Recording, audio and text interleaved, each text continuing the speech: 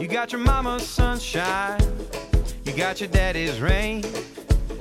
You're like a piece of heaven in a hurricane. Hey everybody, welcome to this week's podcast. We are up on the mountain. We're not off the mountain, we're on the mountain today.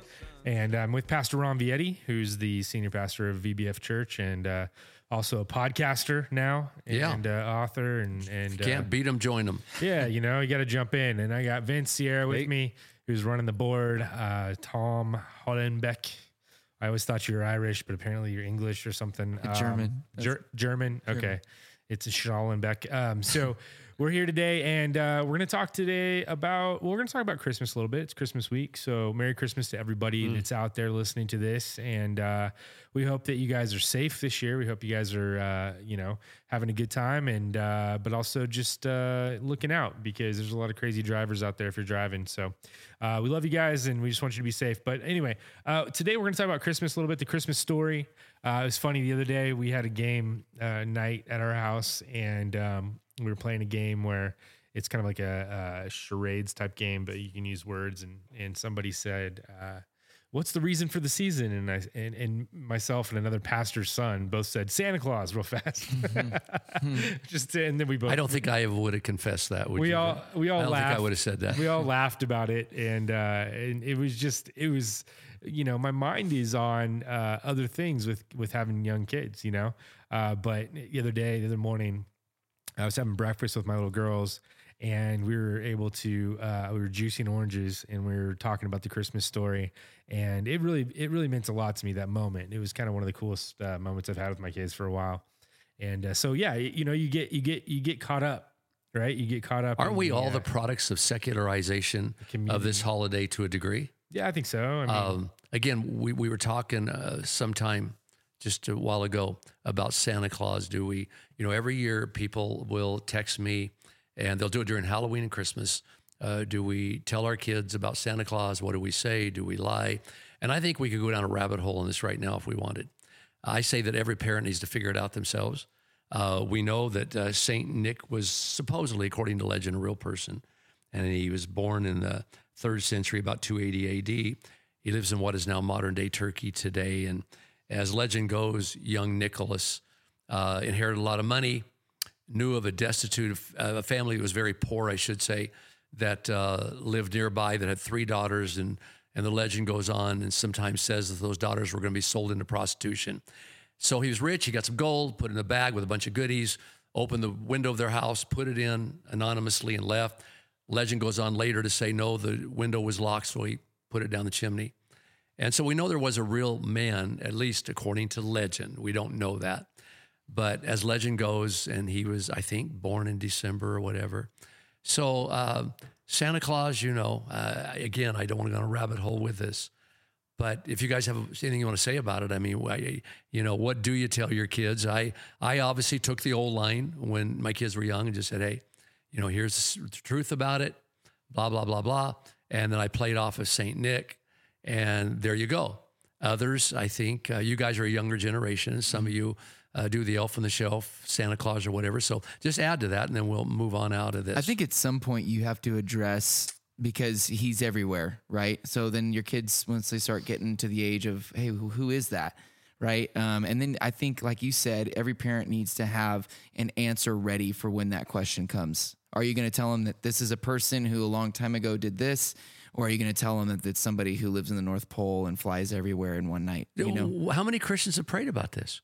I mean, actually take it to the altar and say, God, what is your will for how I tell my kids about Santa Claus? Good. One year, it might have traumatized Josh. I don't remember if he was little or whatever, but I was walking through the mall and Santa Claus says, hey, Pastor Ron. He shouted out as loud as he could. Oh, wow. And it was a guy in our church, I guess. I suppose. I never. Josh's like, see, Santa Claus really knows your name. Yeah. He knows your name. Yeah, I grew up not believing in Santa, and some of you guys will think that's a sad upbringing, but it wasn't too bad. I was the kid that ruined it for your kids. I apologize, but I grew up and it was okay. I didn't miss anything, but I think that my wife grew up differently. She grew up where Santa was something they believed in, and she has really good memories of that. And so we take a pretty chill, kind of attitude toward it. I think that we do the elf on the shelf as well, and we do the Santa thing. All these kids are doing it, and we want our kids to enjoy. I think that kids at that age have a huge imagination anyway. They believe in unicorns. They believe in fairies. They believe in all kinds of things. And as they get older, they start to lose that belief. And I think it's important to instill a sense of belief in your kids as See, that elf on the shelf would have freaked young. me out when I was little. Would have freaked me out to see him moving around. Right. No, But they the love legend it. goes on too that a bunch of nuns later took up the tradition, and they would make a bunch of goodies and put them on people's doorstep anonymously, and they would write from Saint Nicholas. Well, And so the good that's thing is the way the legend goes. The good thing is there's an easy transition from Santa to Jesus, I believe, and teaching your kids, and we teach our kids about Jesus, that Jesus is the reason for the season, that Santa knows that the elves know that, that everyone knows that, and the transition would be that it's about giving, right? It's about 100%. it's about giving and not just receiving, right? Kids can get caught up in that. I think of that movie, the classic Kindergarten Cop, right, where they're running through the mall to get this toy and they trample everyone. People can get caught up. That's Jingle It's All the Jingle Way. All the Way. Jingle But All the yeah, Way. we got you. Same Same actor. actor. Yeah. Sorry. Kindergarten Cop's another Arnold Okay, so I'm Schwarzenegger not the movie. best with Christmas movies, obviously, so I Yeah. apologize. But I love Jingle All the Way. So I had to- my wife has like the list of all the movies, and she knows exactly. But see, I just thought of this today. I never have thought of this before. That really, boy, it's a new twist to giving gifts to one another.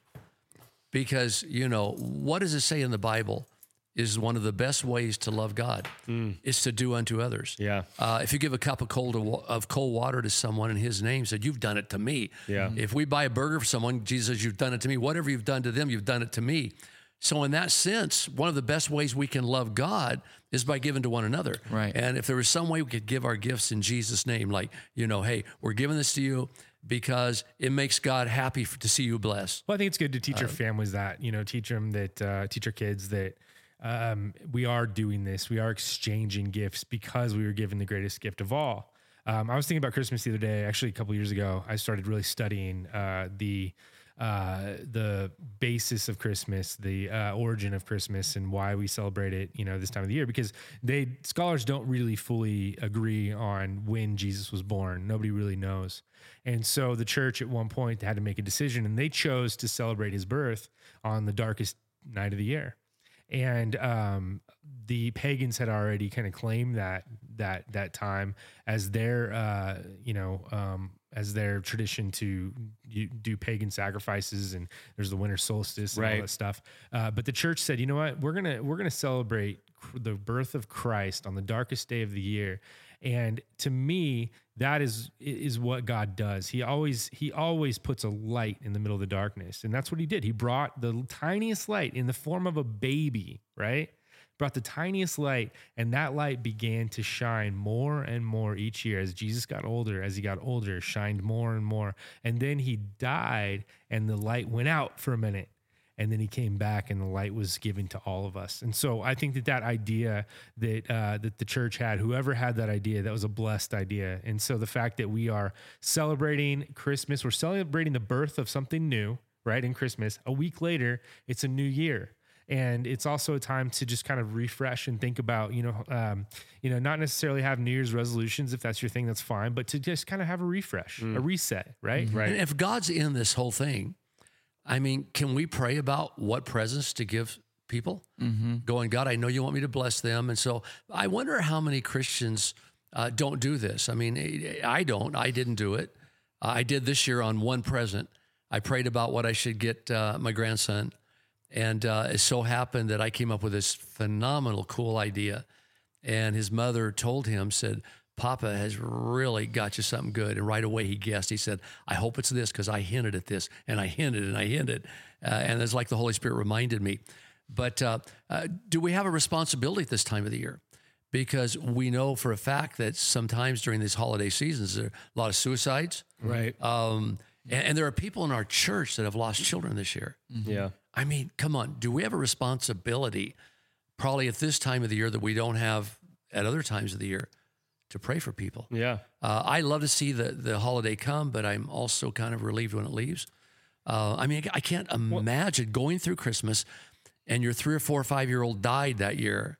I mean, I cannot imagine how I would get through that if people weren't praying for me. And I think people put a lot of burden on themselves too with thinking I got to have the best gift for my kids, or they can't keep up with other people's gifts, or they need more Christmas presents underneath the tree. And so all that adds extra stress. And so there's a lot of people that can't really afford to give so much extra during this time of the year. When we put that stress, they talk about credit card debt being one of the craziest things that surges out of control at this time of year, and people can't pay off their Christmas debt by the next Christmas. Oh, you see stress on people's faces. They get when so they're out in of the control. store. And then all that stuff leads to suicide. It leads to family problems earlier in the year. And so all that stuff, yeah. So you talked about has it become a secular thing for us? And I think, yeah, because of all the stress they put on yourself, and then add all the stuff, like you said, missing loved ones. We have a responsibility. People in jail. I mean, again, I'm not being a Debbie Downer going, right. ho, ho, ho, ho, let's talk. But we have a responsibility. Absolutely. And we need to think about it and hold these people up in prayer. Divorced people that don't get to be with their kids on Christmas. Like I say, people in prison and jail. So I'm, again, not being a Debbie Downer. We just need to be cognizant of it. That's why us, the church, that's why we need to make sure that we keep the focus on Jesus, because the darkness is real. And for some people, it's darker than ever right now. Mm-hmm. And so for those of you guys that are having a hard time, that have lost loved ones, I'm thinking of a few people that I know right now, realize that God did give us a light. He did give us hope, and he did give us eternity. And I believe that when we get to heaven, we are going to be so shocked at how much his grace and love was all along. And so, the fact that we have Jesus is just, it's unfathomable, right? It's really difficult to fully grasp and understand what that gift is. And I was thinking too, Dad, the other day, I was talking to my kids when I was juicing, when we were having breakfast and talking about that Christmas story, like I talked about earlier. We started talking about protection, and I said it's interesting that God brought this little baby down, and this baby would grow up to be our savior, but this baby had to be protected. And so I asked my girls, I'm like, who protected him? And one of them says the angel, and the other one says the wise men. I said that's right. And Mary and Joseph, they protected this baby, and the people around, they all knew who he was. The shepherds, they knew who he was, and they protected him from Herod, who was a real enemy, and behind Herod was the devil, and he wanted to kill him, right? And so there was all this danger around Jesus. He was even born in a manger, which was not sanitary. It wasn't a good place to be born. It wasn't a protected place. There wasn't four walls. It was a very vulnerable place. And the fact that God created this, but then also gave a spirit of protection to all the people, makes me think of what the church is and what we're supposed to do now. And how we're supposed to protect each other now. And I think that you mentioned it, Dad. You said the one thing we can do to protect each other the most is to pray. Yes. And but then if God puts something on your heart to give or to call, or sometimes just a text message, or a real phone call, right? Yeah, you hate to even bring that up because people say, well, you're a real Debbie Downer. Right, bah humbug, right? Bah humbug. But we need to be cognizant of the fact that it's our duty to hold up people during this time. I don't think it's a sad thing though for people to, if people knew how much of a blessing it is to reach out and to give to other people. Is it not more blessed to give than receive? Yeah, it really is. Come on, you parents know that, don't you? Yeah. Absolutely. Isn't it more fun giving your kids gifts than 100%. It was for you receiving gifts? 100%. And I think too, just, with the pressure of parents, if you feel like you're, like I don't have the money to get my kid this or that. I mean, and you guys can correct me if I'm wrong. I remember so many just experiences with my parents. I don't ever think about, my parents didn't get me this one Christmas, and I didn't grow up rich. My parents didn't get me. There was one Christmas where I got something that was amazing, but outside of that, I don't remember. Like, it's like, I couldn't tell you what I got when I was 8 years old for Christmas. I remember spending time with my dad and my mom and doing, so it's like, it's such a small part. So don't burden yourself with trying to keep up. Like, do what you can within your means, get something.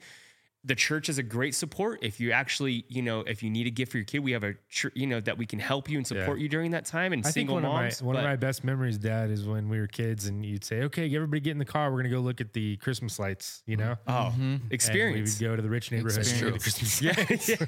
But it was an experience being in the car with your family and hanging out and singing. So that's and if there just happens to be anybody listening to us right now that can't afford a present for their kids, please get to us. Oh, yeah. Let us know. We would love to help you. Let's go back right now and let's make a turn. Let's get more spiritual here. Let's look at 4 or 5 of the characters on the first Christmas story in the Bible. And we'll start off looking at Mary. Now, this was a very young gal. We don't know her exact age. What have you heard? Probably 15, 16, Right, really somewhere young. in there. Teenager. And all of a sudden, she has this pregnancy that comes from God. This virgin birth is going to be the outcome. And she finds herself pregnant by the Holy Spirit. Now, let's get very real. How did she convey that to the people around her? I mean, what a struggle for her to share this. I mean, she knows what's going on because, the angel told her. But now, how is she going to share that with other people? Well, imagine Jewish tradition too. Not only does she find out she's pregnant, her dad in this time, her father would have had to, and I was reading a Jewish commentary about this, should have already basically made a trade with, it was like a betrothal. Yeah, like with, another family to say, hey, you're going to marry this person. Yep. So she finds out she's pregnant. And on the other end of this, she's also promises somebody else. So she has to explain that away, not just to the people around her, but she has to explain that away to Joseph's family and her dad. And then Joseph is also getting the house prepared, right? She was probably a solid 25 camel babe too. Right. At the beginning. She probably was. Right. And she was not a 35-year-old. Is that wrong? This is a young girl trying to explain this. She doesn't have a lot of experience in this area. Yeah, because you think about the conversations that she'll have to start having, like, hey, mom, dad, this happened to me last night, and obviously she's not showing yet, but thinking about all the different people she has to talk to and maybe not even convince, but just, we get a glimpse of her talking to Elizabeth, but Elizabeth had just gone through something similar. So she's like, yeah, no, I totally believe you. No, not a problem. But imagine like that conversation with her Joseph, dad. with Joseph. And even with Joseph, I put yourself in that mindset. We talked about prophecy last week a little bit, and you said that a lot of the young ladies were hoping that it would be them. And so there was a sense of, this could happen, but when it did happen to one person, there had to be jealousy too. And you know how it is when people are jealous, they, would say whatever they say. Well, think of the gossip of the marketplace, gossip, Josh. exactly. That's what I'm saying. Yeah. Like, She goes to the market and they go, here's that little Mary, little tramp. Yeah. She says, that the thinks Holy she's cool. Spirit gave her this child, Yeah. whoa. Yeah, sure. And that Joseph had dumbbells staying with her. Yeah, right. Well, imagine Joseph, he's working on the house, he's getting it ready, and she comes, she's like, hey, I'm pregnant. And he's like, I mean, what most guys would be like, I'm out. Yeah. But you know what? I'm out. Let's kind of look With into the who? story here. he must Right, have with been- who? The Bible goes out of its way to tell us that he was a righteous young man. That's true. Maybe that's why God chose them. You don't think God could have looked down beforehand going, who could I trust with this situation? What about that word righteousness? I always, we always talk about it, but what would the definition of righteousness actually be? During that era, No, any area. I mean, what is it? What well, does it mean to today be righteous? we could get off in that whole thing of I'm righteous by faith in Jesus Christ, blah, blah, blah, blah. Okay. But I think Joseph shows righteousness when he heard about this. It said he desired to put her away privately. He didn't want to hurt her. Yeah. So can we say righteous in that story or in that scenario was doing things the right way? Yeah, I think God's that's- way. I think that that's always the definition, and the only way that we can do things God's way now is through Jesus and through salvation. And so, it's just doing the right thing, being in the right. And how often do we think about that, especially this time of year? What is the right thing? What does it feel like? Women could answer this better than men. Yeah. To be holding Messiah, Wow. holding him, Yeah. the Savior, the potential Savior, not potential, the Eventually eventually, Yeah. I'm tongue tied here. Yeah. Eventually, the Savior of the world, Right. you're holding him in your arms. Mm-hmm. And then I've said it before, Mary, this has got to be crazy because she carries Jesus Mm-hmm. for 9 months, gives birth to him, sees him die on a cross. Mm-hmm. He resurrects. On the day of Pentecost, he comes back and his spirit comes to live inside of her again. She carries Jesus twice. Oh gosh, yeah. Oh, yeah, it did feel She the same. carries Jesus twice. That's wild. Yeah. Yeah. Yeah. But of course, now he's ascended, and we can go on and on. She and on. also had to be the type of person that was confident in the way of letting go, because she had to let go of Jesus multiple times. She had to let go of him as a young man, let him learn, let him go to the synagogues.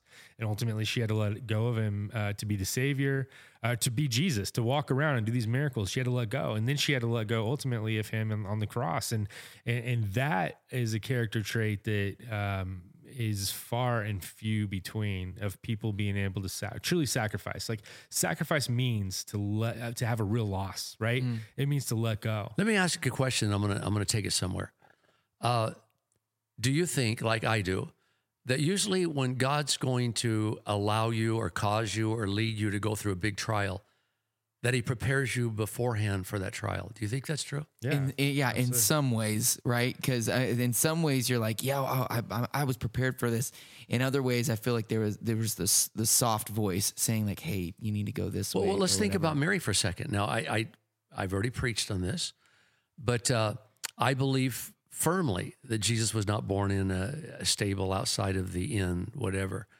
But he was born in a place called Migdal Eder. And the people that attend church with us, they know I talk about this a lot. Migdal Eder is spoken of in the Bible. In Micah and Genesis, it was called the Tower of the Flock. Right. And it was a place in Bethlehem, right outside of Jerusalem, where they had a specialty in raising lambs. They raised the lambs that were going to be used for temple sacrifice. And so they raised these lambs. It was a tower where they could stand on top and see over the countryside. Down below is where the lambs were given birth. And of course, he was put in a feeding trough. That's what the Greek says, a feeding trough.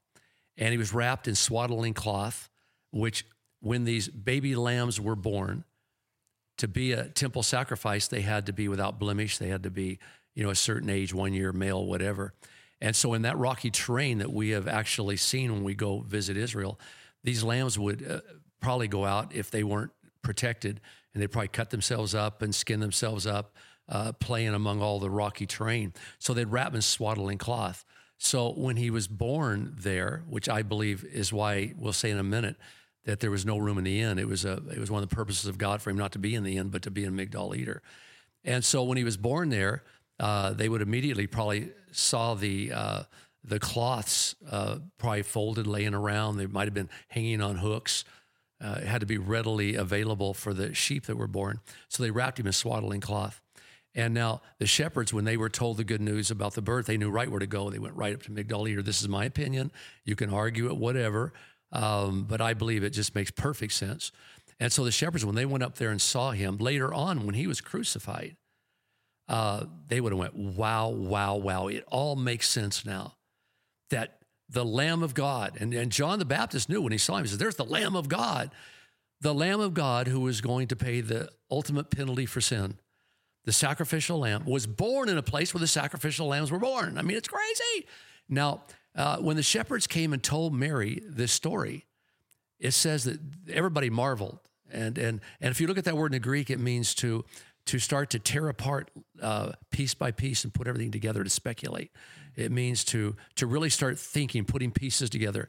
And it says that Mary pondered this in her heart. So I think when it came down to the crucifixion, she thought back, probably going, wait, he was supposed to be a sacrificial lamb. Mm-hmm. It was meant from day one. Right. And that was one of the ways God's prepared her for that trial. And then, of course, she got to carry Jesus twice. I don't know if I got off too much there or not, but this is very important to the story, I think. Yeah, it is. Especially around Christmas, you don't hear stories like this. This is... Well, you know what blows me away is Migdal Eder. And I told the congregation that I went to prayer because I was confused about him being born in a stable. It just didn't set well with me. And God turned me on to Migdal Eder. I don't hear anybody preaching about it hardly. A lot of theologians know about it. It's all over the internet. But a lot of common preachers don't know about it. But let's move on there to Joseph. Okay, we talked about Mary. Do you want to say the last thing about Mary before we go to Joseph? Mm-mm.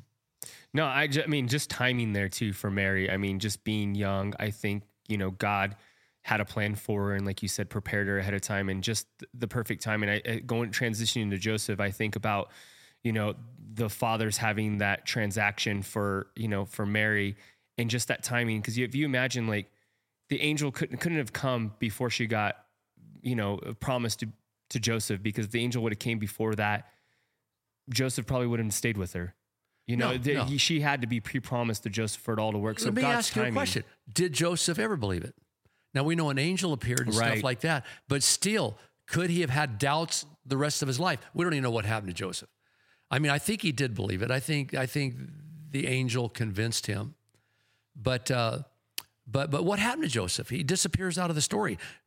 Was he the one who taught Jesus how to be a carpenter? I mean, was he a dad for a long time? Then he disappears. Maybe he had a hard time believing it later on. You never know. I mean, maybe he had doubt. I don't know. I mean, we know human nature. Yeah, you don't know. But maybe he just wasn't part of the story at that point either. Maybe he was a good guy. Maybe he just continued to do his thing. He already played his part. Right. And Similar the to rest of it, the rest of his job and the rest of his life is to raise the rest of his boys. Because, Right, had other kids. Mary was busy with Jesus, and she might have favored him.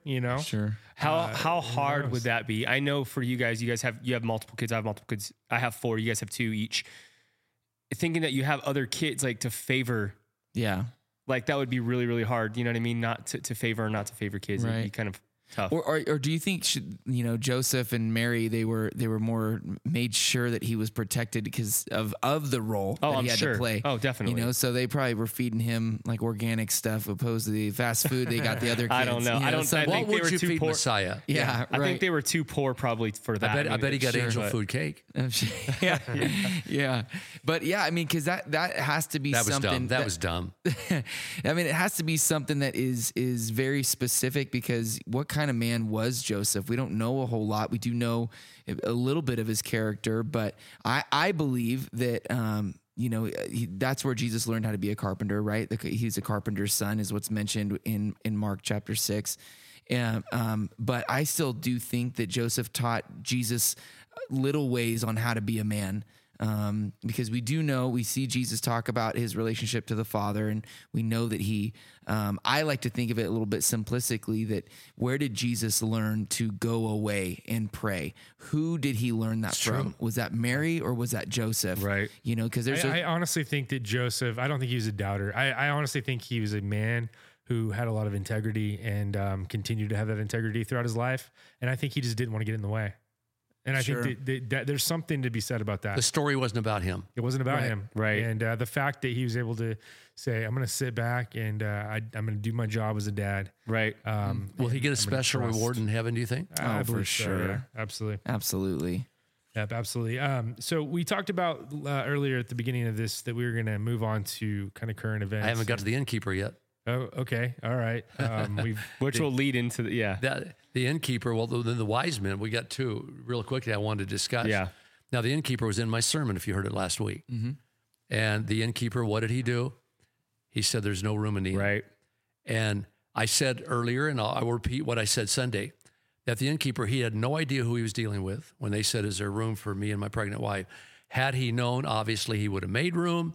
And what would he have done? Like Las Vegas put a sign, Messiah born here. Mm-hmm. He could have really capitalized on it. But as I said Sunday, and I just want to briefly mention it, that the innkeeper,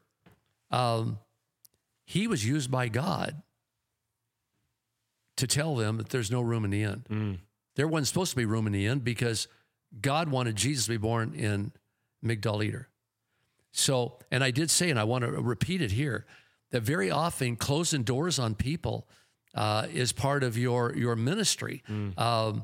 And then also when God closes doors on us, when we're praying for something, God closes a door, that closed door is very often an answer to prayer. Mm-hmm. And we don't see that very often. The innkeeper was used to close a door so Jesus would be born somewhere else. And sometimes we're used to say no to people. We're used to be a vehicle of a closed door. Right. And that's why we have such verses in the Bible as, trust in the Lord with all your heart and don't lean into your own understanding. I don't know why I'm telling you no. Don't know why I'm telling you I can't do that. I don't know why I'm telling you that I have to let you go as an employee. You can't work here anymore. And I could go on and on and on. But this innkeeper, and I don't know if you want to add to it, we give him the bad rap sometimes.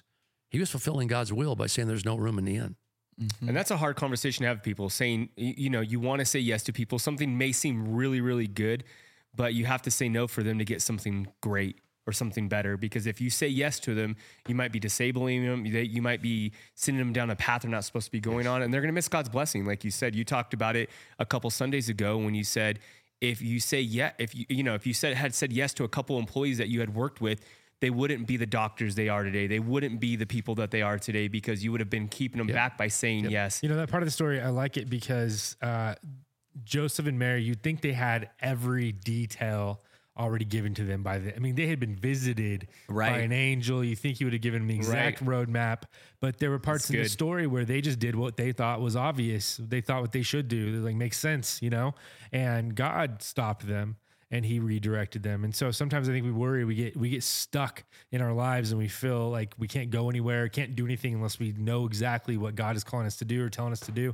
But sometimes you just do what makes go with the sense. flow. And yeah, and God will intervene. And especially if you're listening, you're staying connected, he will show you the right way. If you go back today to the words that James and Peter gives us to rejoice in trials, now with hindsight, we go back and Joseph and Mary just said, praise God, you know, no room in the inn. Praise God. Now what does he have for us? Right. But that's so funny to think that, you know, they weren't like entitled people. It wasn't like, do you even know who we have? We have the Messiah of the world. And, you know, they didn't like throw a fit at the inn. They just, they moved on. But that's crazy because I think a lot of times us Christians, we have expectations or we think certain things are promised to us and it's like something doesn't go our way and it shatters us. That's a good point. Where we should be moving to the next thing that God has for us. That is a good point. They didn't take the innkeeper aside and say, listen, dude, we got to tell you something. Yeah. right. We've got Messiah in here, right? Right. You need to find room. They didn't use the Messiah card. They didn't use the Messiah. They didn't use the card. Yes, exactly. Well, going on to the wise men. Now, again, our nativity scenes are all messed up, right? We got camels, which the wise men probably didn't even ride camels. They probably rode horses more than likely. We have 3, and there could have been dozens. We think 3 only because of the 3 gifts. And so we have this all messed up. The wise men at the stable, and obviously, or at Migdal Eder was the way I would say it. But they didn't show up for some time later. But the wise men, and I made this point in my sermon, they were raised, they came from Babylon, we think, Persia. That's what most everybody thinks. And if they came from Persia, which we think they did, the Babylon area, we know the Jewish people were in captivity there. And Daniel was there, Shadrach, Meshach, and Abednego was there. And all these God stories happened, the lion's den and the fiery furnace. And more than likely, it's Babylonians, a lot of them were converted. And they probably remembered well these stories of Daniel in the lion's den and the fire. And they passed them down from generation to generation. Right. And these wise men could have even been believers in the Jewish religion. Mm-hmm. And they were watching for a star. Now, Daniel had told them the days, remember? In Daniel chapter 9, he'd probably made them aware that, you know, when a decree is given to go rebuild and restore Jerusalem, you can count off the years and days and you'll come to the Messiah coming into Jerusalem. And so they knew the time era. So the point I want to make is these wise men, they knew, if they knew probably Daniel's word was brought down to them. Right. And they said, okay, it's getting near the time that Messiah is supposed to be born. And because they were astrologers, astronomers, whichever, kind of, there are different things, but I think they had a combination of both. They were looking for this star, and they were looking at the words that they got from Daniel and looking for signs. Looking at the words and looking for signs. They were wiser than people are today. Mm-hmm. Yeah. Well, you know what? We were going to go on, and today's plans were to bounce off of the wise men being people who looked at Scripture and they looked for signs, looked at Scripture and looked for signs. We were going to continue prophecy, but I think because it's Christmas, I just feel in my spirit that we're supposed to just end it here, make this a short podcast, and wish everybody a very Merry Christmas. So I don't know, Josh, what do you want to say, or Vince? And we'll kind of just end this thing here today. I mean, obvious stuff, I know, but just keeping the focus on Jesus, the fact that God gave us the greatest gift of all through a little baby that had to grow up. And it's just, the story's amazing. You know, it really is. And make sure that you emphasize that with your kids, maybe even before you give gifts, you know, maybe before you receive and exchange gifts. I just think that there's that. And then the thing that we also talked about was to make sure that we look out for others that are hurting. That's huge. This time of the year. So make sure that you do that. Call someone, phone call. I mean, a phone call can mean the world to somebody. Yeah, and it's just Tuesday, so we still have days. Yeah, right. We have time to redeem this Christmas and do some things differently. And most of all, like Josh has said, it's all about love. Yeah. It's about love, making memories, slowing down. Maybe someone needs to hear that right now. You have time to slow down. You have times to do things differently, because it could be a time of frustration, putting things together and trying to plan for meals and doing the parties and wondering who you forget and if you spend enough and if you got the right sizes. And we need to just chill. And memories are so much greater. Like I said earlier, are so much better than gifts. I mean, just making, make cookies with your kids. Go, do something adventurous. Those gifts, they're so temporary, sometimes, and those memories last forever. For sure. Have fun, guys. Be blessed and Merry Christmas. We wish you Merry Christmas. God bless. Merry Christmas. Of our family tree. When you're all grown up, no longer a pup, and going out to the great unknown, you'll find that little piece of you that you can call your own. You got your mama's sunshine, you got your daddy's rain. You're like a piece of heaven in a hurricane, and it's bubbling over like sweet champagne. You got your mama's sunshine, you got your daddy's rain. You got your mama's sunshine, you got your daddy's rain.